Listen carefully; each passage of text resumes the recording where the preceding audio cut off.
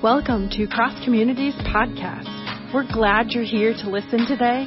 We hope that today's message will strengthen your faith and help you to love God and people more.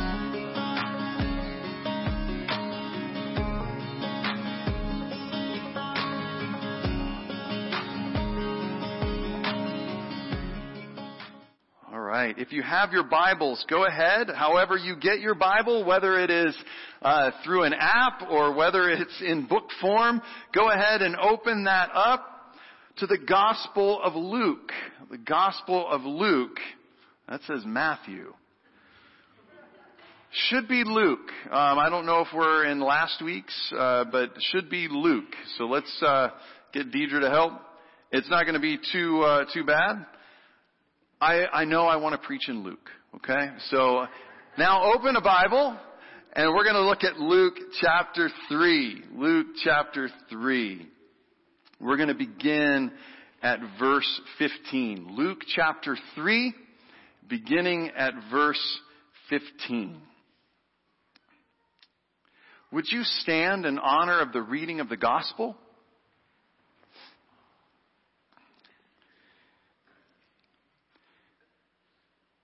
Hear the word of the Lord. The people were waiting expectantly and were all wondering in their hearts if that's John the Baptist, if John might possibly be the Messiah or the Christ. John answered them all, I baptize you in water, but one more powerful than I will come, the thongs of whose sandals I am not worthy to untie. He will baptize you in the Holy Spirit and in fire. His winnowing fork is in his hand to clear his threshing floor and to gather the wheat into his barn. But he will burn up the chaff with unquenchable fire. And with many other words, John exhorted the people and preached the good news to them. Now, before I give the blessing here, I want to call your attention to something at the very end. With many other words, John did what? It's okay. What did he do? He exhorted them. That's a good way of passionately encouraging. And he preached what to them? The good news. Now, the key here is that "and with" means that what comes before this and what follows this is encouragement and good news. We hear about unquenchable fire and winnowing forks, and some of you have a guttural reaction to that. And you've already shut off. This is going to be good news. Let's listen in. This is the word of God for the people of God. And our response is, thanks be to God. You may be seated. Well, we're in this series called Family Vacation. And on a few of our family vacations, not all of them, we will use airplanes to go somewhere. Now, when you're going on a vacation, especially if you're going for a couple of weeks, sometimes the temptation is not to pack the little suitcase, but to pack the big suitcase. And you start stuffing things in there, 2 weeks worth of clothes, 2 weeks worth of socks, 2 weeks worth of underwear, 2 weeks of bathing suits. And, if you're going somewhere tropical, maybe I don't want to pay to rent snorkel gear. I'll just shove it in my suitcase.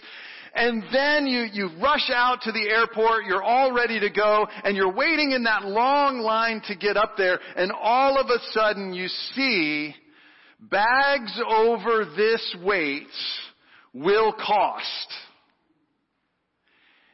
And all of a sudden, if you're like me, it hits you. Oh, did I bring some unnecessary things? How much is this going to cost me? And I don't know about you, but Lori and I have been in those predicaments where we've all of a sudden, it's going to cost us more than we want. And so, maybe the snorkel mask that was $10 at Walmart goes in the bin. or goes in a purse or somewhere. It goes somewhere. It's unnecessary. You shed it. You let go of it so that you can get that bag underweight and going. Now, while you're also waiting in that line, you see those signs about the things that you're not supposed to pack in your bags, like fireworks.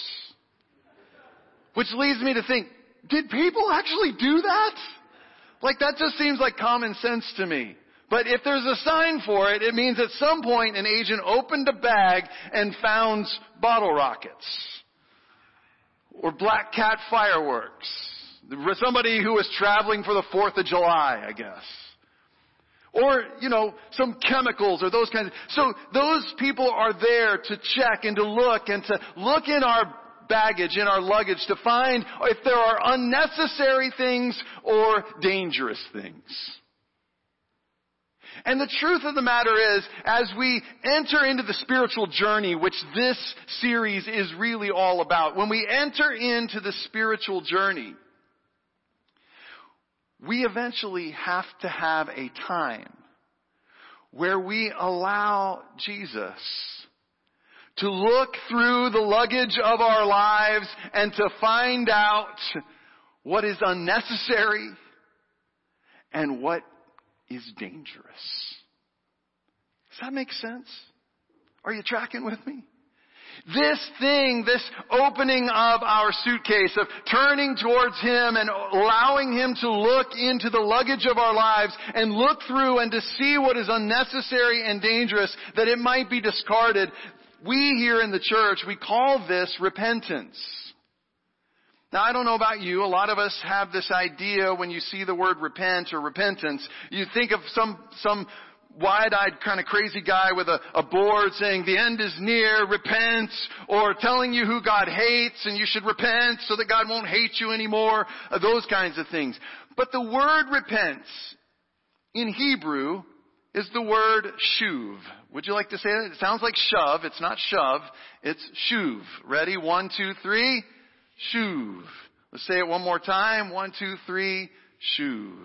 And if you were to use it in the Greek language, which the New Testament was primarily written in, it is the Greek word metanoia. Let's say that together. Ready? 1, 2, 3. Metanoia. One more time. 1, 2, 3. Metanoia.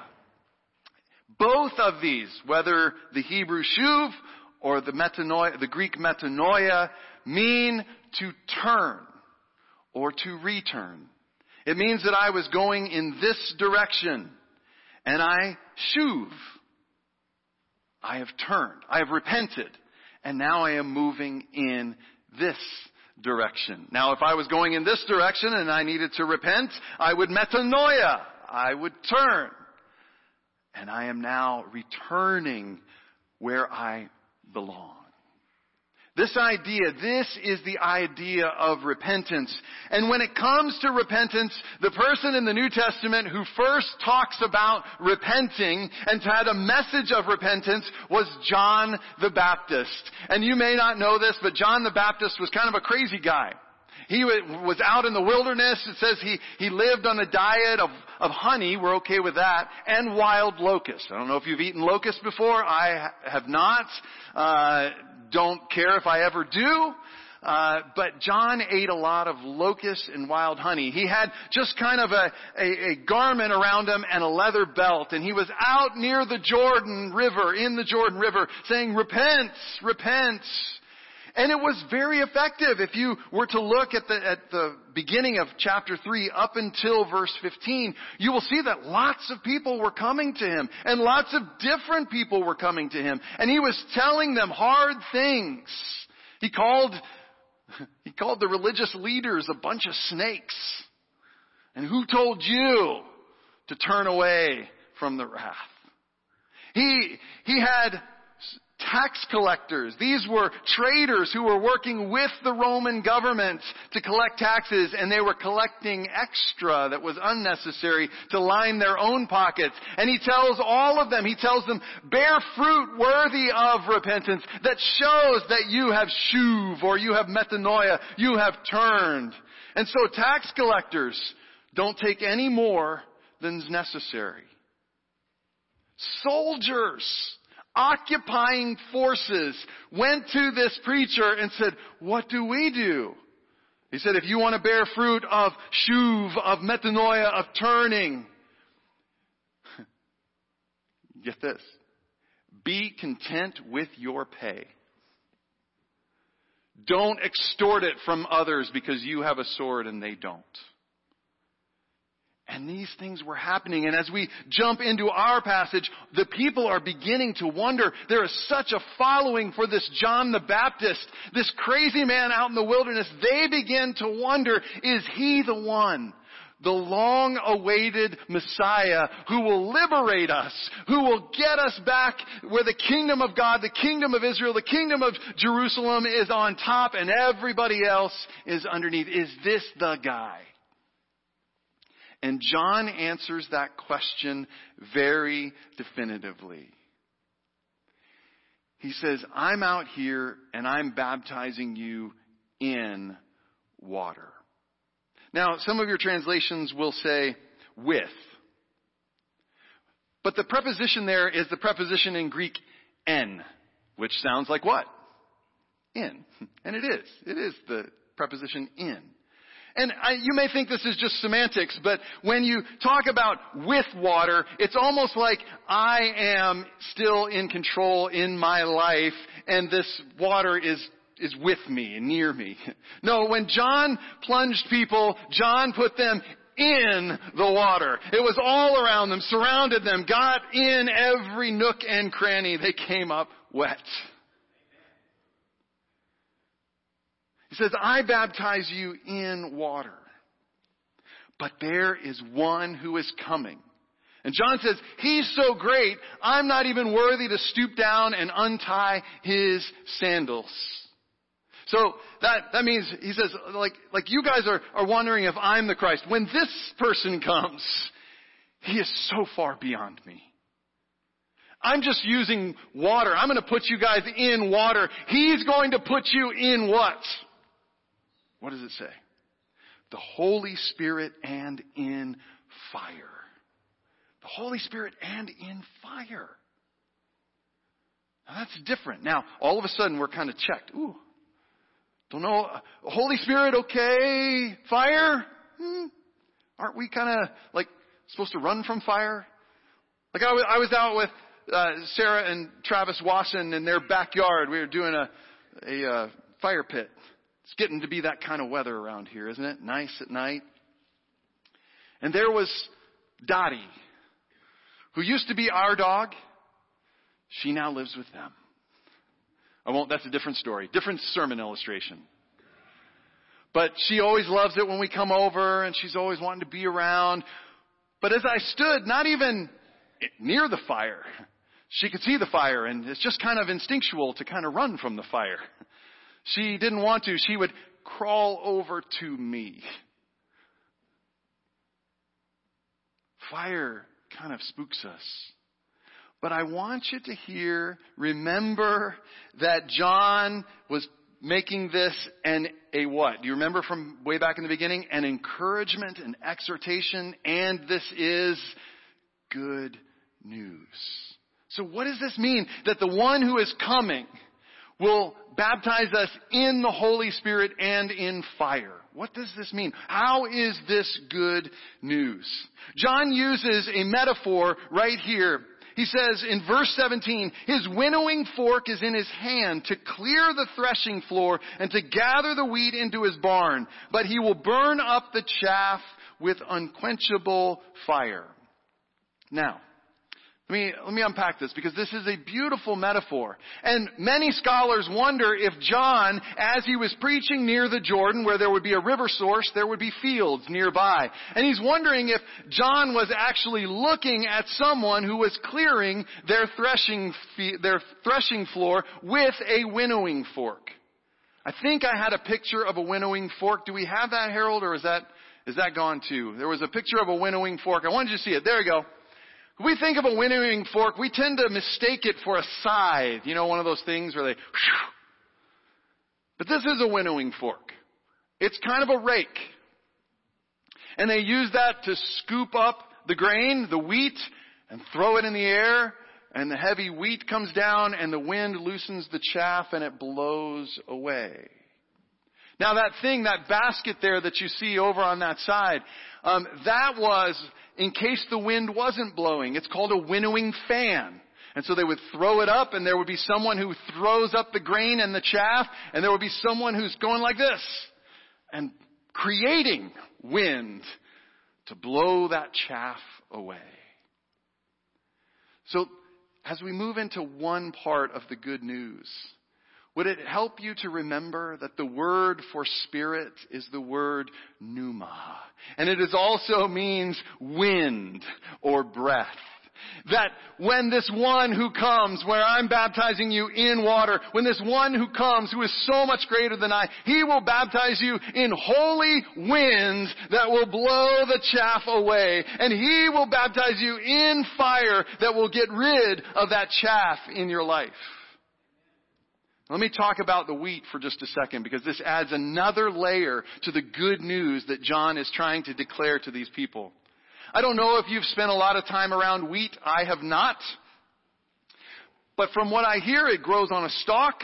I have driven through Kansas during a time where there is wheat as far as the eye can see. And it grows, and as it grows, there's a little head that forms on the top of it. And there are seeds that are down in there. And this chaff, this kind of papery-like substance, grows around the seed and protects it.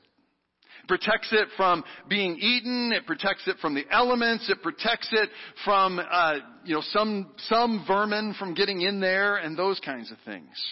So it is there. But it is unnecessary. Remember, our luggage, there are sometimes things that we carry in our life that are unnecessary. And so that needs to be removed in order for the good, healthy grain to be absorbed.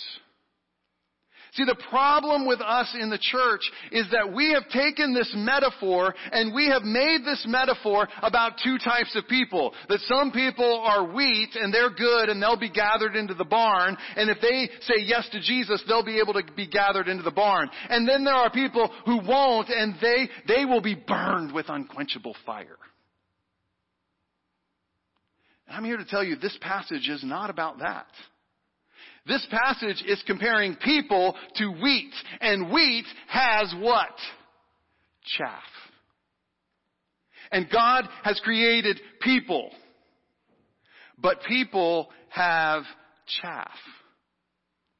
And we call it sin.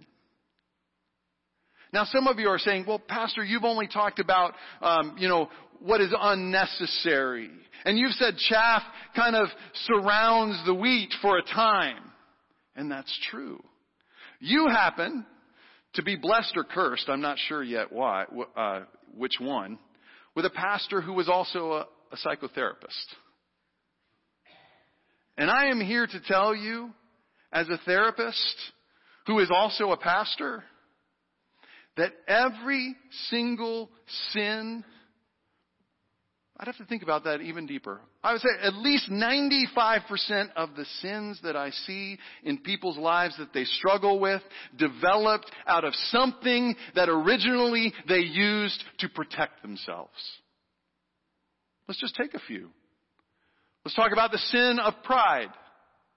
I have found that people who struggle with pride, who always need to be at the front of the line, who always need to be in charge, who always need to tell other people what to do, are often, as little kids, people who were barked at with orders,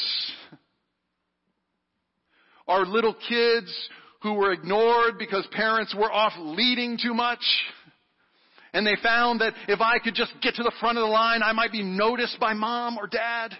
And they've clung to it, and that chaff has been around them, and it protected them for a time. But now it is unnecessary, and in fact it is dangerous to their life because it's destroying their relationships.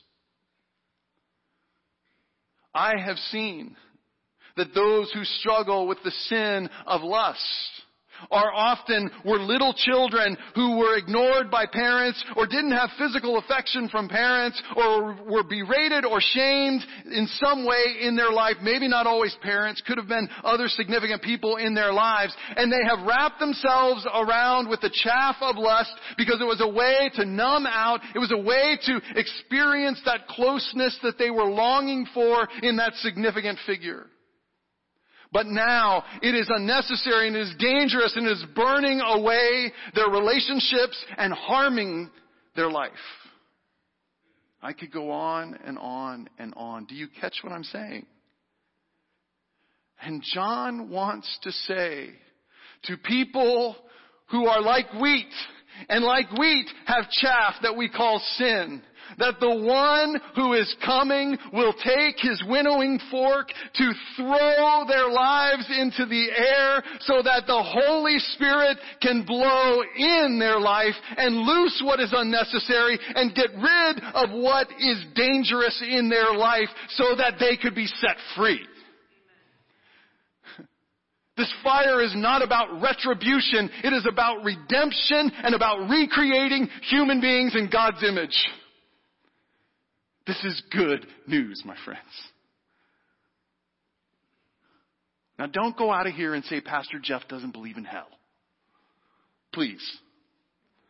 I'm just saying this passage is not about that. It's about setting people free. It's about freedom. It's about you. It's about me. And if we are honest with ourselves, we know that we have chaff in our lives.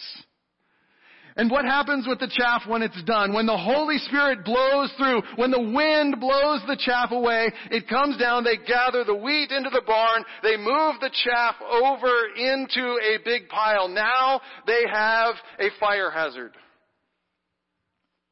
So what do? They just go ahead and get it done.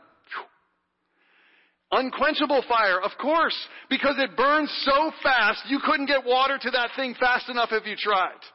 I've already talked about being at Travis and Sarah's. We put the Christmas tree from December on top of the fire pit. Unquenchable fire. Went up 20 feet. I was probably 10 feet away and I took another 10 feet back because the heat blast. Would you, my friends online,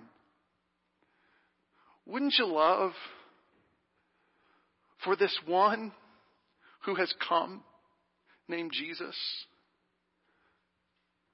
to take his winnowing fork in your life?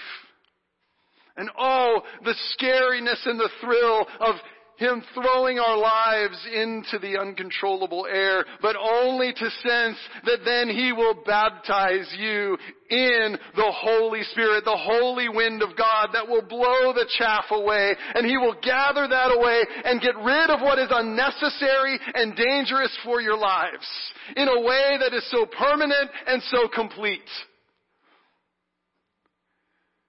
This can happen for you. And John says this is good news. And we stand here today not waiting for the one who is to come, but you can know the one who is here, who has come, who loved you so much that he died that the holy wind of God might blow through your life and move out those things that are unnecessary or dangerous and get rid of them so completely that you, yes, you, even you, might see the good grain of what he has created blossom out into our world. That's good news. So maybe you're saying, okay, Jeff, how do we do that? Well, the word we've been wrestling with, we repent. I was going this way, but now I shuv, and I turn towards the one who is sending holy wind to take care of the chaff in my life. I was walking away from him, but now I metanoia. I repent, I turn, and I move towards him into the fire that will so remove those dangerous sins that are poisoning my life from me completely. How do I do that? Here's where you can write some things down. It means that you have to be radically honest. And you have to be radically honest about a couple of things. You ready? Number one, you need to be radically honest with your struggles. What do you struggle with? If you think you have no struggles, where do other people have problems with you? Start there, and it'll give you a good clue. You have to be honest, radically honest about your struggles. Where do you struggle? Then you have to be radically honest about your sorrows. Remember, I said that often our struggles come out of our deep sorrows and woundedness. So where have you been wounded? Where is the sorrow in your life? Bring that. Be radically honest about that. You can do that through journaling. You can do that with talking with a counselor. Where is the sorrow? Be radically honest about that. Be radically honest about where you come up short. Where are you trying and you just keep slipping, you keep slipping, and it just doesn't seem to ever work out the right way? So be radically honest about your slips, your slip-ups. And lastly, be radically honest with your need for a Savior. And as I've already said, the good news is we know who He is. His name is Jesus, and He has come for you to repent and open the luggage of your life, that He might look through and see what is unnecessary or dangerous, and that He might throw your life up into the air, that the Holy Spirit might move in you to remove the chaff of what is unnecessary and to move and remove with fire that which is dangerous from your life. Are you ready to do that? Are you online? Are you ready to move into that kind of relationship? Are you ready to be honest? Ready to be honest about struggles and sorrows, of slip-ups, and your need for a Savior? If so, would you bow your heads and close your eyes with me? Lord Jesus, we come to you, the one that John pointed us to so long ago. And if we're honest, we know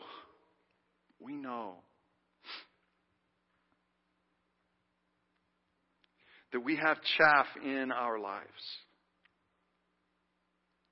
Some of those things are things we wrapped ourselves in to protect us, but now are damaging the relationships and the people that we love. And so today, Father, we come to you and we ask that Jesus would take His winnowing fork, throw our lives up into the air, and that the Holy Spirit would come and remove what is unnecessary in our lives.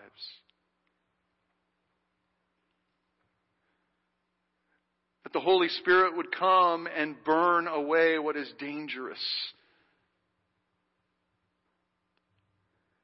And we would sense His redemption, His recreating us. That grain that is at the core of who we are, that image of your love to the world would come forth.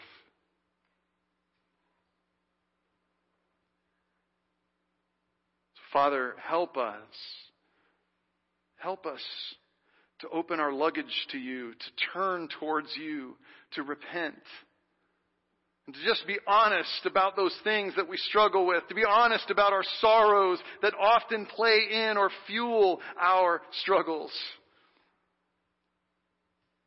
Help those of us who like to put on the mask of religiosity to be honest about our slip-ups. And in all this, to acknowledge and be honest about our need for you, our Savior. Help us this week to lay the luggage of our lives before you and give you full permission to go through and remove those things that are unnecessary or dangerous. And may we begin this journey with you, the one who came to baptize us in the Holy Spirit and purifying, redeeming fire. For we pray this in the name of Jesus. And everyone said, amen. If you want to begin that journey and you don't know how, would you please contact me this week? My email is on the church website. You can send me an email. You can call the church. I would love to talk with you more about it. I would love to help you. If you're struggling with this, I want to lay that luggage open before Jesus. Come and talk to me. I would love nothing more. But would you stand and receive this blessing? And now, my brothers and my sisters, my friends, both here and online, may you dare to shuv, to metanoia, to repent, to lay the luggage of your lives before the one who will send the Holy Spirit and fire to remove that which is unnecessary or dangerous to you. And may you dare to be radically honest about your struggles and your sorrows and your slip-ups and your need for a Savior. And when you do that, may you find that Savior to be faithful. And may you experience the joy of salvation. I pray this in the name of the Father and the Son and the Holy Spirit, one God forever and ever. Amen. Amen.